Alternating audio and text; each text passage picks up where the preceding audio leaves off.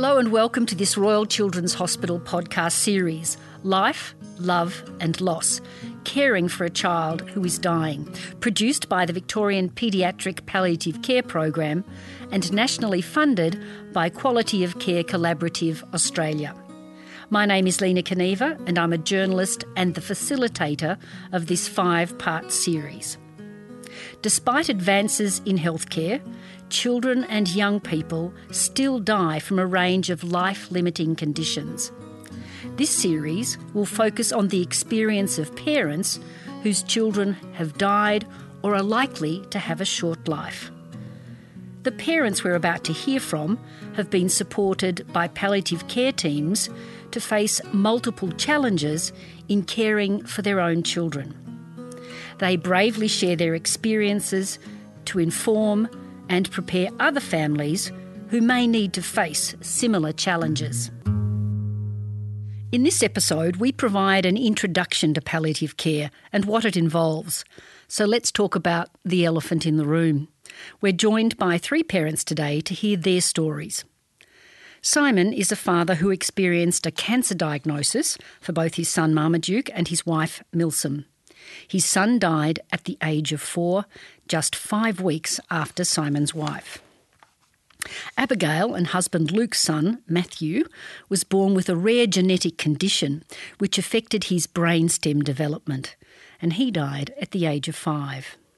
Renee and husband Steve's son, 4-year-old Damien, has a rare and life-limiting form of epilepsy and is currently part of a paediatric palliative care plan. Welcome to you all. Simon, can we start with you and tell us the journey you've been on with your son and your wife's diagnosis?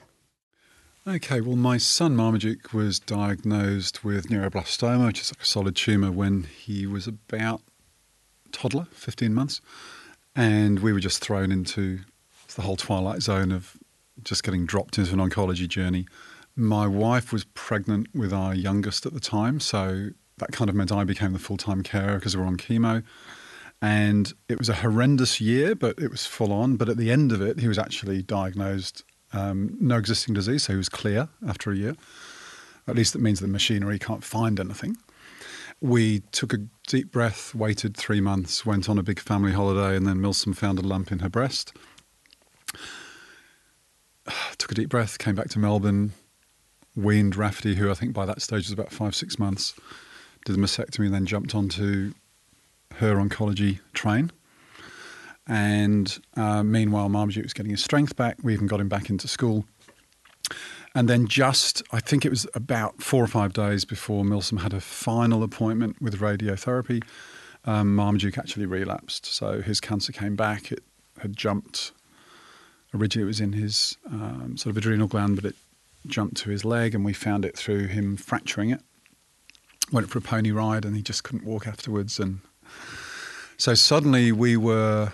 I think it was really challenging for his mum because she was just getting to the end of her treatment, and suddenly we're back in. So I'm back in hospital as full-time carer. We didn't really talk about palliative care right then because we were looking for a cure. The difficulty is once you relapse, the options are incredibly limited. We didn't realise how limited, but that's just the way it works.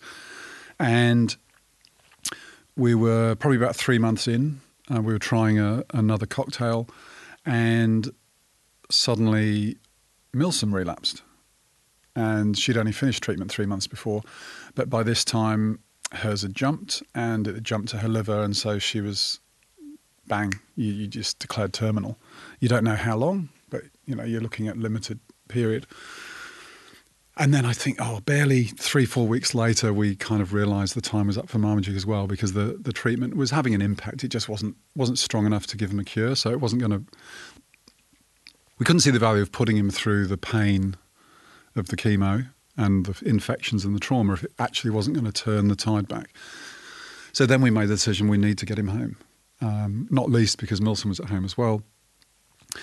And we brought him home, and he was, because of the leg fracture, he had a little bit of a hip spiker, so he was a little bit limited, but he was still trying to throw himself off couches, and he was just we just had a ball. Just got him home with his his two brothers and his big sister, and we just made the most of it. We took him off bush camping, just got all the gear, got trained in terms of looking after all his dressings, and we just went bush for about three weeks, took him in the estuary, and it just had an absolute ball.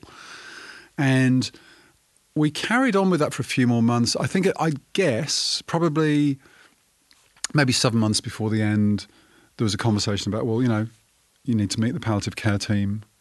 And it was very uncomfortable for Milsom because there is an urban myth, palliative care comes from behind the dark curtain and suddenly it means a death sentence. And it is an absolute urban myth because palliative care is about comfort on so many levels, physical, psychological, emotional, that it was I understand it was too challenging for Milsom to have that conversation. So I basically got briefed up on what it meant. If I look back, did I really understand it? No. And yet I didn't always know the questions I needed to ask. But at least I was briefed. So when we did, when his condition declined a bit more and we had to maybe push some buttons and get equipment home, I knew what to do. A huge story to tell there, Simon, and we'll come back to that. Can I move to Abigail and ask you to share your story about your son Matthew? Yeah. So Matty was born 41 weeks. His labour went really well, but then he had to be resuscitated. So that was one of 5 or 6 episodes where he wasn't able to protect his own airway. By the time he was 9 weeks old, he had a dietitian, a speech therapist, a physiotherapist, and I had a lactation consultant. Then he got really sick one night, so I thought, we'll just take him to the hospital. It's 10 minutes away. And they cut off his clothes and they ventilated him in the ED there at the district hospital. But it just went on from there, like it kept happening. So the doctors thought he was fine. He should be fine. We'll take him off the machine. It'll be fine. Nah. So by the time he's 12 months old, he'd been in hospital every 4 to 6 weeks. My husband had to perform CPR on Matthew at home while we waited for an ambulance because he just went like fully grey and unresponsive. So at that point, he had chronic lung disease. Then we had another episode where we called an ambulance. Then he just stopped breathing. And that's when we had a conversation with an ICU doctor. And he said, when's the next appointment you have with his paediatrician? I think you guys need to have a conversation about what happens. He goes, when and not if I see Matthew again, I want a set of written instructions, clear instructions from you guys, what you want me to do. So yeah, Maddie managed to get admitted again in the 3 weeks between that ICU admission and the, next paediatrician meeting. And at that point we were referred to Very Special Kids and Palliative Care, and we wrote up his first set of advanced care orders. I didn't really know what palliative care was going to do, but I guess in a more traditional sense, we often had admissions where we weren't sure he was going to get discharged. So it was not as foreign, I suppose. But yeah, they were one of my favourite teams. It's good to hear. We'll come back to all those details. Renee, tell us a little bit about your son Damien. He's currently part of a paediatric palliative care plan. How did the journey start for you? Okay, so Damien was born in April 2017 after a non-eventful pregnancy, so everything was tracking fine. He's my firstborn, so of course everything's going to be perfect. He was born having extreme startles, so what they refer to as a Moro response. Whenever a baby gets a fright, as of course it's a protective mechanism, his Moro response wouldn't stop. So he was quite literally a 4-kilo baby, just having these huge shuddering jolts. So at first it was, these things can happen sometimes. So they did the usual, let's check sugars, let's check all those sort of tests. And in the meantime, I'd had an emergency caesarean, so I'd actually started to hemorrhage, and so I got rushed back into surgery Damien got picked up and rushed into special care, and my husband was sort of sitting there going, well, this isn't how the day started. So in special care, he was having continued with these huge sort of jolts, and they were sort of ruling everything out and saying, well, he looks perfectly fine. We're not seeing any other issues that could be causing this. All of his bloods are okay. Let's sort of wait and see. Now, what was really confusing them was as soon as you scooped him up into a great big, like I'm talking a hug, like hug is as hard as you can for a child safely, he would settle. And so as long as we reduced noise and sound, touch and things like that, to just eliminated everything else except a big cuddle, he would stop. So his paediatrician, who's an absolute superwoman, she's going, it feels, things look a little bit like epilepsy, but he keeps settling. You can't settle a seizure. There's no settling of seizures with cuddles. So this is what was sort of keeping them guessing. At one point, he'd jolt so hard that his diaphragm would actually freeze, and so he would stop breathing, his oxygen sats would drop, and so it was just action stations. So we were sort of balancing between really settled and really extreme. So he'd spent the first 10 days in special care, and they begun some medication just to help him to settle for those sort of in-between times. And we sort of left with a tentative diagnosis of what's referred to as hypericplexia, which is an extreme startle response. So a lot of adults have it that live a long, happy life, but have this extreme response to any noise and things like that. So we kind of went, oh my God, this is absolutely devastating. But what kind of a life is my child going to have? Because you sort of go into this, I thought I was going to have a normal baby, and we've got all of these issues going on. So we were really lucky to be linked with Andrew, this amazing neurology professor, and we saw him very early on, and so we discussed the hypericplexia diagnosis, and we had Andrew's details. And at 3.5 months, Damien started to have sort of a really... He'd wake up and it looked like, it often gets misdiagnosed as reflux. It's actually called an infantile spasm. So he'd have these little sort of spasms where his body would sort of jolt, and we went, that's rhythmic, that's as he's waking up, this isn't quite normal. Let's get on to Andrew and just run this past him. Because by that point, it was kind of like any little thing we saw, let's just double check that this is all okay. And Andrew said, you need to get into the hospital ASAP. And by then we were sort of, you Google what you're looking at, and then you start to see just, this is big, right? Now, by then, 3.5 months, Damien had missed his other milestones. So we knew that hypericplexia diagnosis, there were some other things going on. So we get to the children's, and of course they do an EEG, and it's an absolute mess. And so they do a lumbar puncture, they do MRIs, and everything's fine. They can't find a root cause of this. There was no brain injuries or anything else. So they sort of went down maybe it's a genetic diagnosis. So we'll get the gene tests started, because at that time that takes a long time. So we'll do the epilepsy panel and see what comes back. But we also got the umbrella diagnosis. As far as epilepsies are concerned, it's really complicated because there's no sort of set epilepsy. Even the particular types sort of branch off into one another. So we got this West syndrome diagnosis. And if you Google West syndrome, the diagnosis is one of 4. One child will be perfectly fine. They'll pick up and everything will be okay. One will have severe disabilities, and the other 2 potentially won't live till they're 5. So we already had that neurological diagnosis. So we'd ruled out we're not going to be the okay baby. And so then we sort of had the other 2. And my husband and I are very... you just want to know what you're up against. Do you know what I mean? It's like, don't tell me everything's going to be fine if it's not. Like we can build upon whatever's. We'll be okay. We'll just take on whatever happens. We'll be all right. So we had the appointment with Andrew after we'd had that diagnosis on the ward. We're really lucky that Damien responded to a course of steroids, and so that stopped the infantile spasms. But of course, we'd moved into this diagnostic sort of space. So our first question for Andrew when we saw him was, is this terminal? And Andrew was really beautiful about it. He explained that for kids like Damien with already have existing neurological conditions, that the time frame's wide, so it could anywhere between, say, maybe 6 and 16, depending on a whole bunch of other factors. So, of course, you're up against seizures, which are a risk on their own. And then, of course, with severe disabilities, there are airway issues. There are all sorts of other things that when the human body develops perfectly, we're amazing creatures. But the moment things start to go wrong, they go really wrong. So over a period of time, things sort of start to degenerate.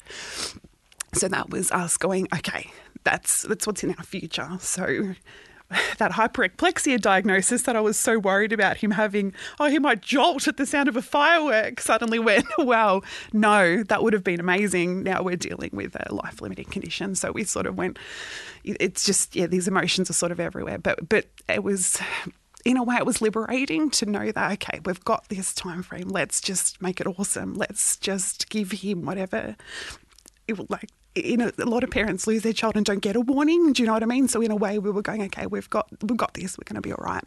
So so things sort of carried on, and we got seizure control, and then we didn't get seizure control, and so we were sort of on this roller coaster of this medication works for a bit, then he'd grow, and his growth was very stunted. So he was always in the the fifth percentile and things like that. So that would also affect his risk of other infections. And so there was a lot of ICU stays. So we were in and out of ICU.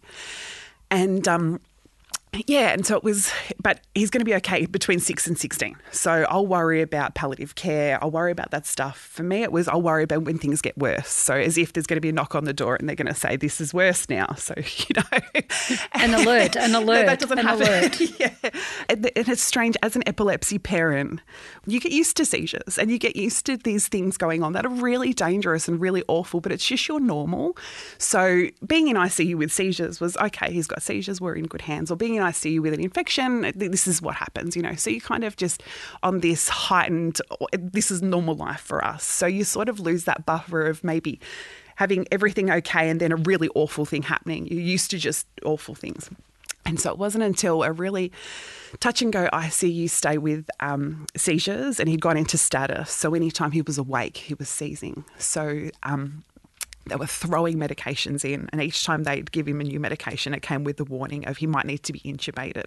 This might affect his airways to the point of sedation where he might not breathe well, and we're going to need to intubate. So each time we went, intubate. Of course, that's fine. That's what we'll do. It's seizures, the rest of his body while he's underweight and things, he's still okay. I was 6.5 months pregnant with baby number 2, and we have 2 big Rottweilers and cats and everyone at home waiting to be fed. So my husband toddled off and went to go feed them. And I was next to Damien, just doing all that normal stuff that you do with a child in ICU. And a doctor came in and he said, now mind you, this was after the 5th or 6th warning about intubation is our plan of what we're going to be doing, and we'll just intubate, everything will be fine. And he says, have Damien's orders changed? And I said, I beg your pardon? He says, if we intubate now, he won't survive. And I went, what? My husband's not around. I'm 6 months pregnant. The nurse's face has turned white. So I'm going, I beg your pardon? Yeah, no, he won't survive now. He's too tired. Now, it had been days that this had been going on, and so it just hit me, the severity of what this was. And there was no one. I remember thinking, isn't there meant to be a family meeting? Isn't there meant to be, you get all your nearest and dearest together? This has just gotten really bad. So I remember ringing Steve and saying, you need to come back. It was a big mess. What are we doing? And the social worker arrived, and beautiful Dave from the Anglican minister, the pastoral care, he came, and it was all everyone was scrambling because I was losing my mind. And and so after the dust had settled and things were still awful, amazing Abigail here we knew one another from Syndromes Without a Name group, and she'd recently said goodbye to beautiful Matthew. So Abigail was sort of doing some pastoral care of her own, and sort of visited for a coffee and sort of said what's going on, and I told her what had happened, and of course Abigail gets that, knows how awful it is, and it was Abigail who actually suggested maybe being linked to palliative care. And it hit me. I remember thinking, that's not yet, you know what I mean? That's between 6 and 16, he's only 18 months old. And so, so that was there. So that's a really long intro to my palliative care journey, but it was sort of, we got thrown into, so that was me going, okay, this is where we're at. So, yeah. Thank you for sharing that very emotional description, because every one of these journeys is emotional. Many families recoil at the suggestion that their child be referred to paediatric palliative care. Often parents have a preconception about a referral to palliative care signifying death as being imminent, and this can be very scary and confronting for all of you. Families approach a referral to palliative care in different ways. Some avoid it at all costs, some embrace it with open arms, And there's a vast spectrum of responses in between. Some families feel like a referral signifies giving up on their child or foregoing active treatment and care. Others find value in hearing how palliative care can make a difference and support their child and family. So in this episode, we aim to reflect on how families tackle the referral into paediatric palliative care, how they manage their fears and hesitations, and what they'd like to share with other families about the experience. So I guess, Renee, you're currently in the middle of it. What was that process going on from what you were saying? How did it unfold for you? And we know you didn't like the idea, but how did it unfold for you? I parked it for a little bit. I went, well, we're in ICU now. The referral process is going to take a little while. Let me just park it and think about it, because that's generally what I tend to do. I park, I think, and then I'll act upon it. And so I actually opened up to Damien's occupational therapist, who also knows Abigail. And we, sort of discussed it with her and sort of spoke about the pros and cons of that kind of thing. And eventually discussed it with Damien's paediatrician, who did set up the referral. And so it was, Abigail had explained that it's not so much, it's the start of the journey, really. You know, as much as you're dealing with a team that are going to usher in you with the worst day of your life, it's also about that encompassing care, that they would have created that buffer for that conversation with that doctor that day. That would never have happened. He would have contacted the PAL care team, and then they would have delivered that or re-questioned that or parked that back with more senior doctors. And so then I sort of saw the benefit of that they were also going to coordinate care for Damien, that it was another team that would know Damien and would know what he needs and would create that buffer for us. So that was, I think that was the real selling point for us, was that while we don't have a set date, but the fact that it can, things can deteriorate really quickly, that it would have been really good to have people around us at that time who do know us and what we need. So, yeah. Simon, your journey on palliative care, was it something foreign to you when it was put to you, considering that you had both a wife and son in a terminal condition? If I take myself back to that meeting, it was almost a fait accompli in that we knew Marmaduke was terminal, and so we were just in and out for doing checkups, or we were in and out because his bloods were dropping or whatever was required. But the focus was to try and keep him at home as long as we could. And at that time, it was actually, he was active. He was at home, but he was active and getting around. But obviously the trigger would have been the medication, his pain relief, and then it was deemed appropriate. We should have had, the big meeting, but it was clear, because Milsom was terminal, again, you've got the urban myth of PAL care being almost like the kiss of death, and it was very, very close to home for Milsom because she was terminal herself. So she didn't really. It was not like we're not going to do it. It's just I want to park it. I don't want to go there yet until I really have to. And so I was more than happy just to take that on. So I basically got briefed. So the introduction was really to me. This is what we are. This is what we can do. But it was phrased in terms of the future, And I remember, here's a big file with all the different services. And of course, as a parent, you're trying to take it in, even though it's hard to visualize what that decline is going to look like. And so you kind of want to ask the question, you're kind of frightened to ask the question, and then you kind of almost know the answer isn't there anyway. And so it was kind of it was something that had to be done for me. I needed the briefing. And then essentially what happened is PAL care came on seamlessly anyway, because they were always advising in terms of pain relief, what can we do in terms of oral meds. And so it was kind of relatively seamless intro, and still Milsom didn't really want to get thoroughly involved. And because I was the full-time carer, it wasn't a major issue. Until it got to the stage where he really was, he just declined. And there was a horrendous time, but I remember it because we'd been in hospital, and when you're a full-time carer, you're the one constant. in amongst all the different changing doctors, consultants, nurses, you're the one constant. So you do become highly attuned to sometimes a gesture, a whisper, a murmur, and you know, right. And I could constantly see, he'd got an infection, but I was just conscious that he kept putting his hand over his abdomen. It was almost unconscious for him, and I kept pointing it out to people.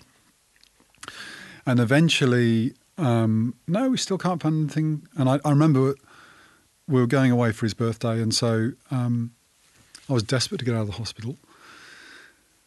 But I was so adamant, you've missed something. I fasted him that night so that we could go in and get an ultrasound in the morning. And they came up in the morning and to say, oh, actually, no, he's grown a culture overnight. So, yeah, he's got a UTI, which is a classic. And so we were just loaded up with a whole bunch of antibiotics and left and went on this holiday trip. And it was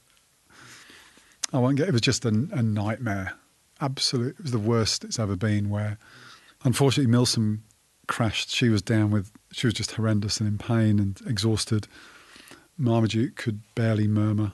He was just in pain and exhausted. I also went down with, I look back, was I processing a bit of grief, but I went down what the nurses thought was whooping cough, but it was pretty horrendous. And so we were stuck, out about 3-4 hours out of Melbourne. And I remember ringing the hospital going, well, hang on, 2-3 days, shouldn't it have cleared by now? And they said, oh, yeah, you've got to get him back in.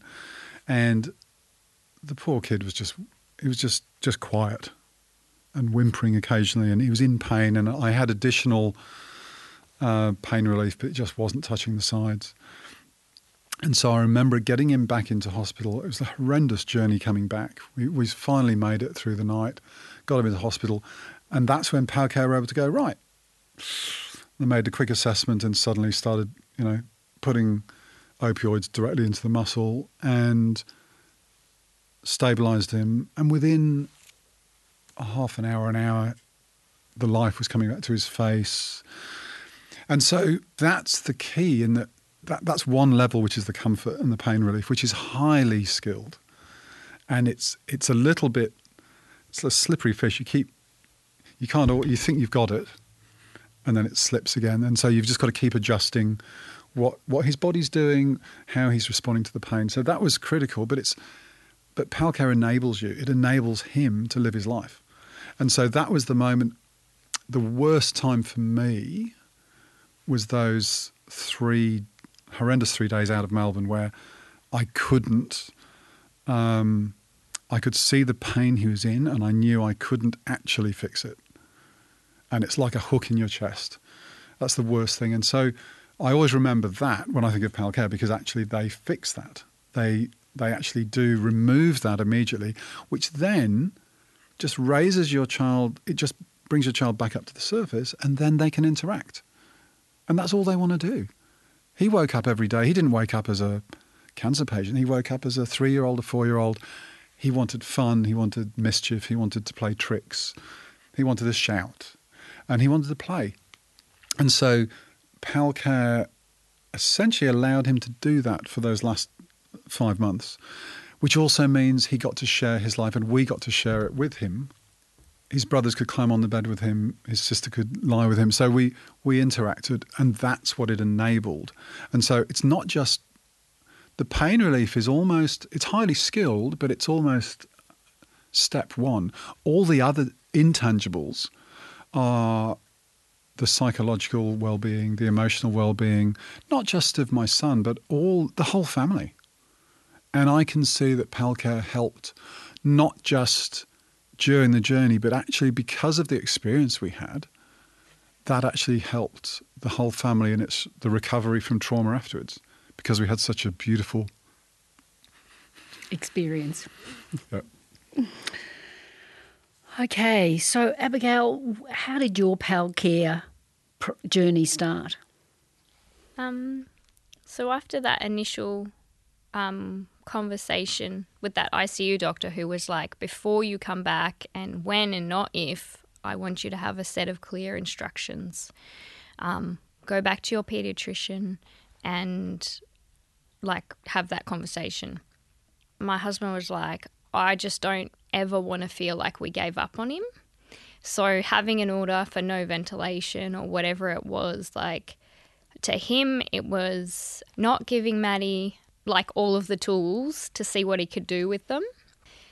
But as the carer, as the person who is there all of the time watching all of those gestures and all of those things, as Simon said, I didn't feel the same. But we went in, did ED again between those 2 times, and that was the time that Maddie had to be bagged all the way into hospital because he just wasn't breathing on his own. And that was a change for my husband, who was like, okay, I can see that it's different. It's not, serious. So when we went to the meeting, Nigel was really gentle and just like, here's our advanced care form that we have in the hospital, and these are the questions we ask, and this is what these things mean.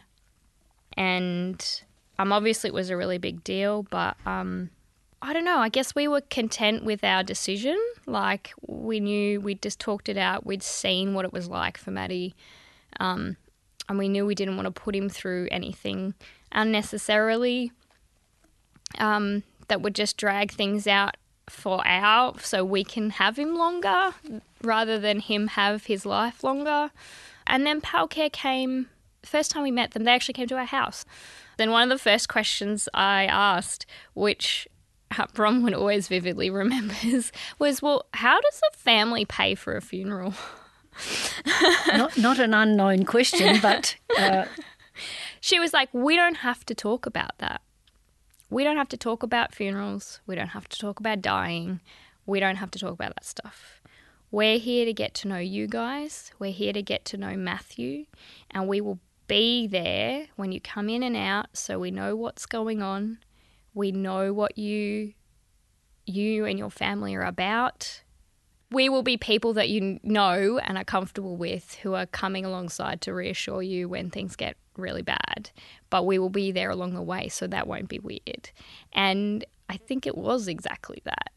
And it changed the conversation for you from then on? Yeah, because it was like, how do we get the best quality out of life? So Maddie turned 5 11 days before he passed away. And the Starlight Foundation had contacted us and said, he's come up on our list for his wish. What would you guys like? We didn't do the Disney trip, but they hosted his birthday party, his 5th birthday party for us. And one of the things, Palliative Care, it was their job. He was an inpatient. He was quite sick. He was on a lot of drugs. And it was them whose kind of call it is to say, you know what, don't put the birthday party off, because, of course, everybody's quite happy to move heaven and earth to make that work. Go do the birthday party. We will do what we have to do to make sure he's comfortable and safe. We'll send a nurse. You can have a few hours off to go do that. This is really important. And Palcare, I guess they're part of the picture in making you feel comfortable to make those decisions. Also kind of giving you the confidence to think about things like life instead of focusing on what's coming, on the passing away, on the death or whatever else. So we got referred to palliative care at 12 months old, or just shy of 12 months old, but he passed away at 5. So we were in palliative care for 4 years. But every step of the way they were there. And for me, sometimes when there was that gesture, that pain reflex, that whatever that I saw that no one else did, palliative care, they knew him. They'd been there the whole time. They weren't new. I would go, this, and this, that's not right. I'm not happy with this. And they knew me enough and they knew him enough to take that really seriously. So sometimes they were the team to actually take some action. Yeah, so you have your introduction. And then it's the journey onwards. Yeah. Renee, where are you in Palcare? What's the day-to-day for you like now? So we had our first appointment via telehealth due to the COVID lockdown. So yeah, that was lovely. Yeah. Let's have the most serious conversation in the world via video. And I don't do video very well, so it was awful. That said, though, there was the benefit of me having easy access to a bottle of wine once we'd finished and not having to navigate the car park or hospital with cry eyes. So that was just hanging up the phone. But it was... You just go into that appointment with just so much in your head. You're just going, what are we going to discuss that, is it going to come down to advanced care orders? Are we going to discuss what happens when he passes away? Where do we even start? And it was awful as it is, it was really beautiful in the fact that they just reiterated that this can all change. Whatever we discuss today, whatever your plans are, they're not in stone, they're not in concrete, because that's what I was really worried about. Because at the time of that call, Damien was okay. As far as a normal child's concerned, he's not okay. But for Damien, he's doing really well. So it was more us going, okay, at the moment we're prepared to throw everything we've got in the toolkit to help him. But that could potentially shift. And I wouldn't like to be throwing everything at something that's just, once the horse bolts, we'll worry about that then. But I didn't want them to be going, okay, these parents want to do everything, but potentially have this child suffer unnecessarily, or just for our own, we just want him here, and if there is no quality of life in that, well, then I want to be able to reassess. And they were really beautiful about that. They sort of said, this isn't about, it's not so much end-of-life care, it's quality of life care. The irony isn't lost on me that we're talking to an end-of-life team to get that quality of life for him here and now. So that was really good. They also looked at, because he's sort of under so many other teams, they also kind of looked at how can we get all of this, neuro do this and stomach do this and eyes do this. And there was so many other sort of things going on that they sort of said, okay, what's Damien doing? How can we help Damien day to day? These things that he might have going on aren't necessarily neurological now. So how can developmental medicine help? What else, how can we help with that? And so that was really good in knowing that there is just more to all of that. And they're really good at just a phone call to check in. If they don't hear from us for a little bit, if we're not in hospital, how's everything going? What's this with that? And I'm really good. Steve and I are really good at, we just pick up and go on. We don't complain to anyone. We don't, it doesn't change anything. So it's not until someone says, and how are you going? That you go, actually, pretty awful. But the fact that someone's asking, do you know what I mean? Because you do a lot of, you sort of just back to the keeper with a lot of people who try to ask how you're going. But you're talking to people who know their stuff. They know who and what you are. They know that this is huge, and they're there to have a cry to, or to have a laugh with, and they have an amazing sense of humour. We're under Jenny and Ingrid, so of course they're there for me to go, okay, this is awful, and at the same time I do have a terribly inappropriate sense of humour sometimes, and they're okay with that too.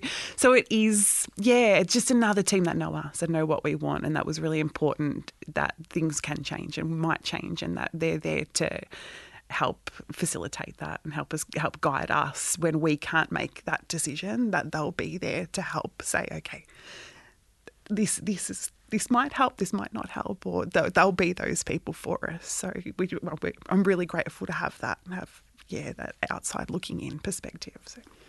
Simon, how did Palcare help you with your children? And is there an involvement? Is there a sense that palliative care is not just for parents and the child, but they're, how the children of other children are doing in the process? Yeah, well, no, it's all part of the conversation, because in terms of what you need, although the focus is on Marmaduke, we wanted him home so he could experience life to the fullest, whatever that meant. And that varied, not so much day to day, but probably week to week as his condition sort of slightly declined. But as that meant, okay, how can he be free to do things with his brothers? How can he be free to go out to the park with his sister? And so those conversations became part of, we could maybe try this furniture, or we could try this chair, or we could maybe do this, or what equipment's going to give him a little bit more mobility. And so what do you need for the car? I mean, it was subtly there the whole time. And it was when they came to the house, of course, their focus was Marmaduke, but there would also be, okay, what's happening with the kids? You connect them, and that was a policy decision we took as well, in that at home we wanted no fear in the house. We didn't want any fear around the bedside. We didn't want, one, because it would just that's just not the way we wanted to live, but also that would communicate itself to Marmaduke. And so the Palcare team were great. They just accepted all of that, and they obviously helped contribute to it. And I guess when it got to the stage of, obviously because Milsom was terminal as well, she was trying to be active. She was trying to sort of hold down a job and trying to hold down the kids and trying to do her own treatment, thinking she got longer to go. But then when that crashed, she got raced into hospital. So then I'm thinking, right, okay, I need to go in and see Milsom. Marmaduke was still on 24/7 care, so he's at home with me. We were getting daily visits because I was, as a carer, you try and do everything. There are certain things you can't do. If you're changing a drug line, that has to be a nurse that comes in and does that. And so because we're at home, we had a local service coming in to do that. And I'd be on the bat phone to Palcare at, Royal Children's. And that would be a day-to-day negotiation. Okay, this happened last night. We're a bit low on this. What about this? I'm thinking this. Now, then when Milsom crashed, it was like, okay, I needed to, in the morning, basically get the boys up, get them ready, get Marmaduke in the car out of his bed, into his child seat, get my youngest into his child seat, get the other son off to school, then go and drop the youngest at childcare, and then and sometimes I'd take them both in, I'd be trying to get Rafty into a wheelchair and push his younger brother up into the hospital.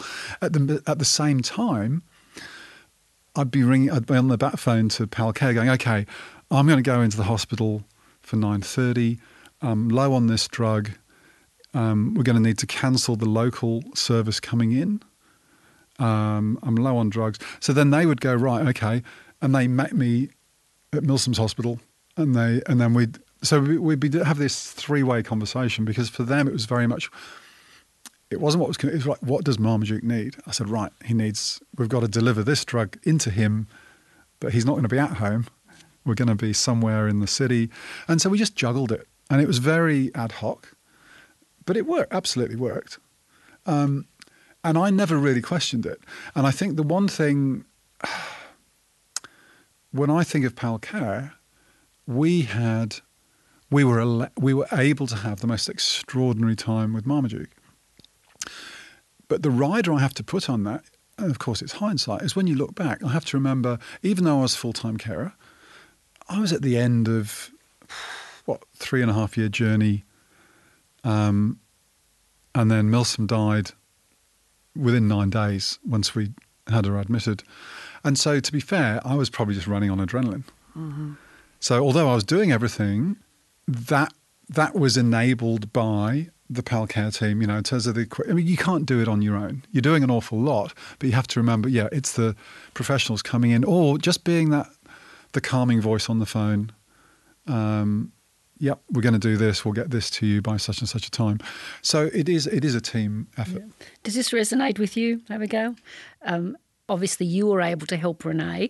What were the things that you can say about encouraging people to take on palliative care? They're the team that knows you and is more focused on, the emotional and psychological stuff and the real life stuff, and not so much the medical stuff. So they can help you make decisions about life without being completely focused on the medical stuff. So it's not about, okay, we're giving up now, that's it, there are no more options. It's about getting to know your family and your child so that we can give you the best suggestions and help so that you can have the best of this time, however long that might be. And if you don't want to talk about death, you never have to. Not never, but it doesn't have to be something that comes up. Did you ask that question again? How do I plan a funeral? How do I pay for a funeral?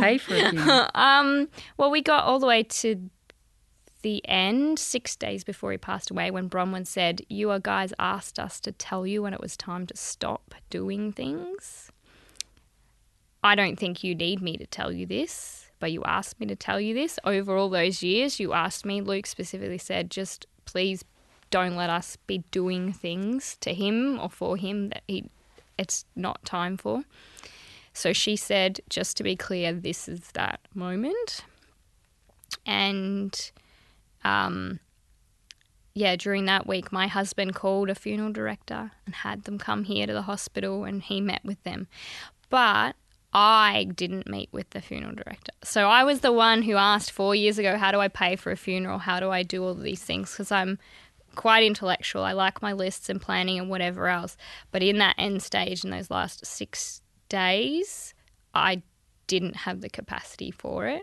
If you had asked me any other time in that 4 years to have that meeting with the funeral director, I would have done it in a heartbeat.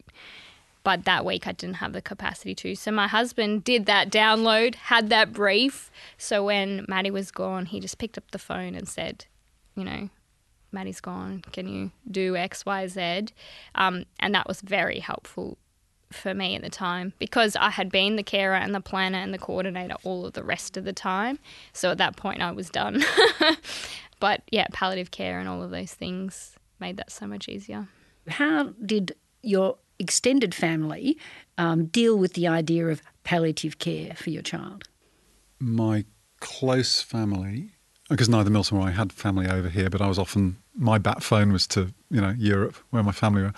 They were incredibly understanding. They were, we'd be researching things on the web together. And I think actually it was more challenging with friends and community in Australia, where there's the number of times I would hear, but he's going to be okay, isn't he? Mm-hmm.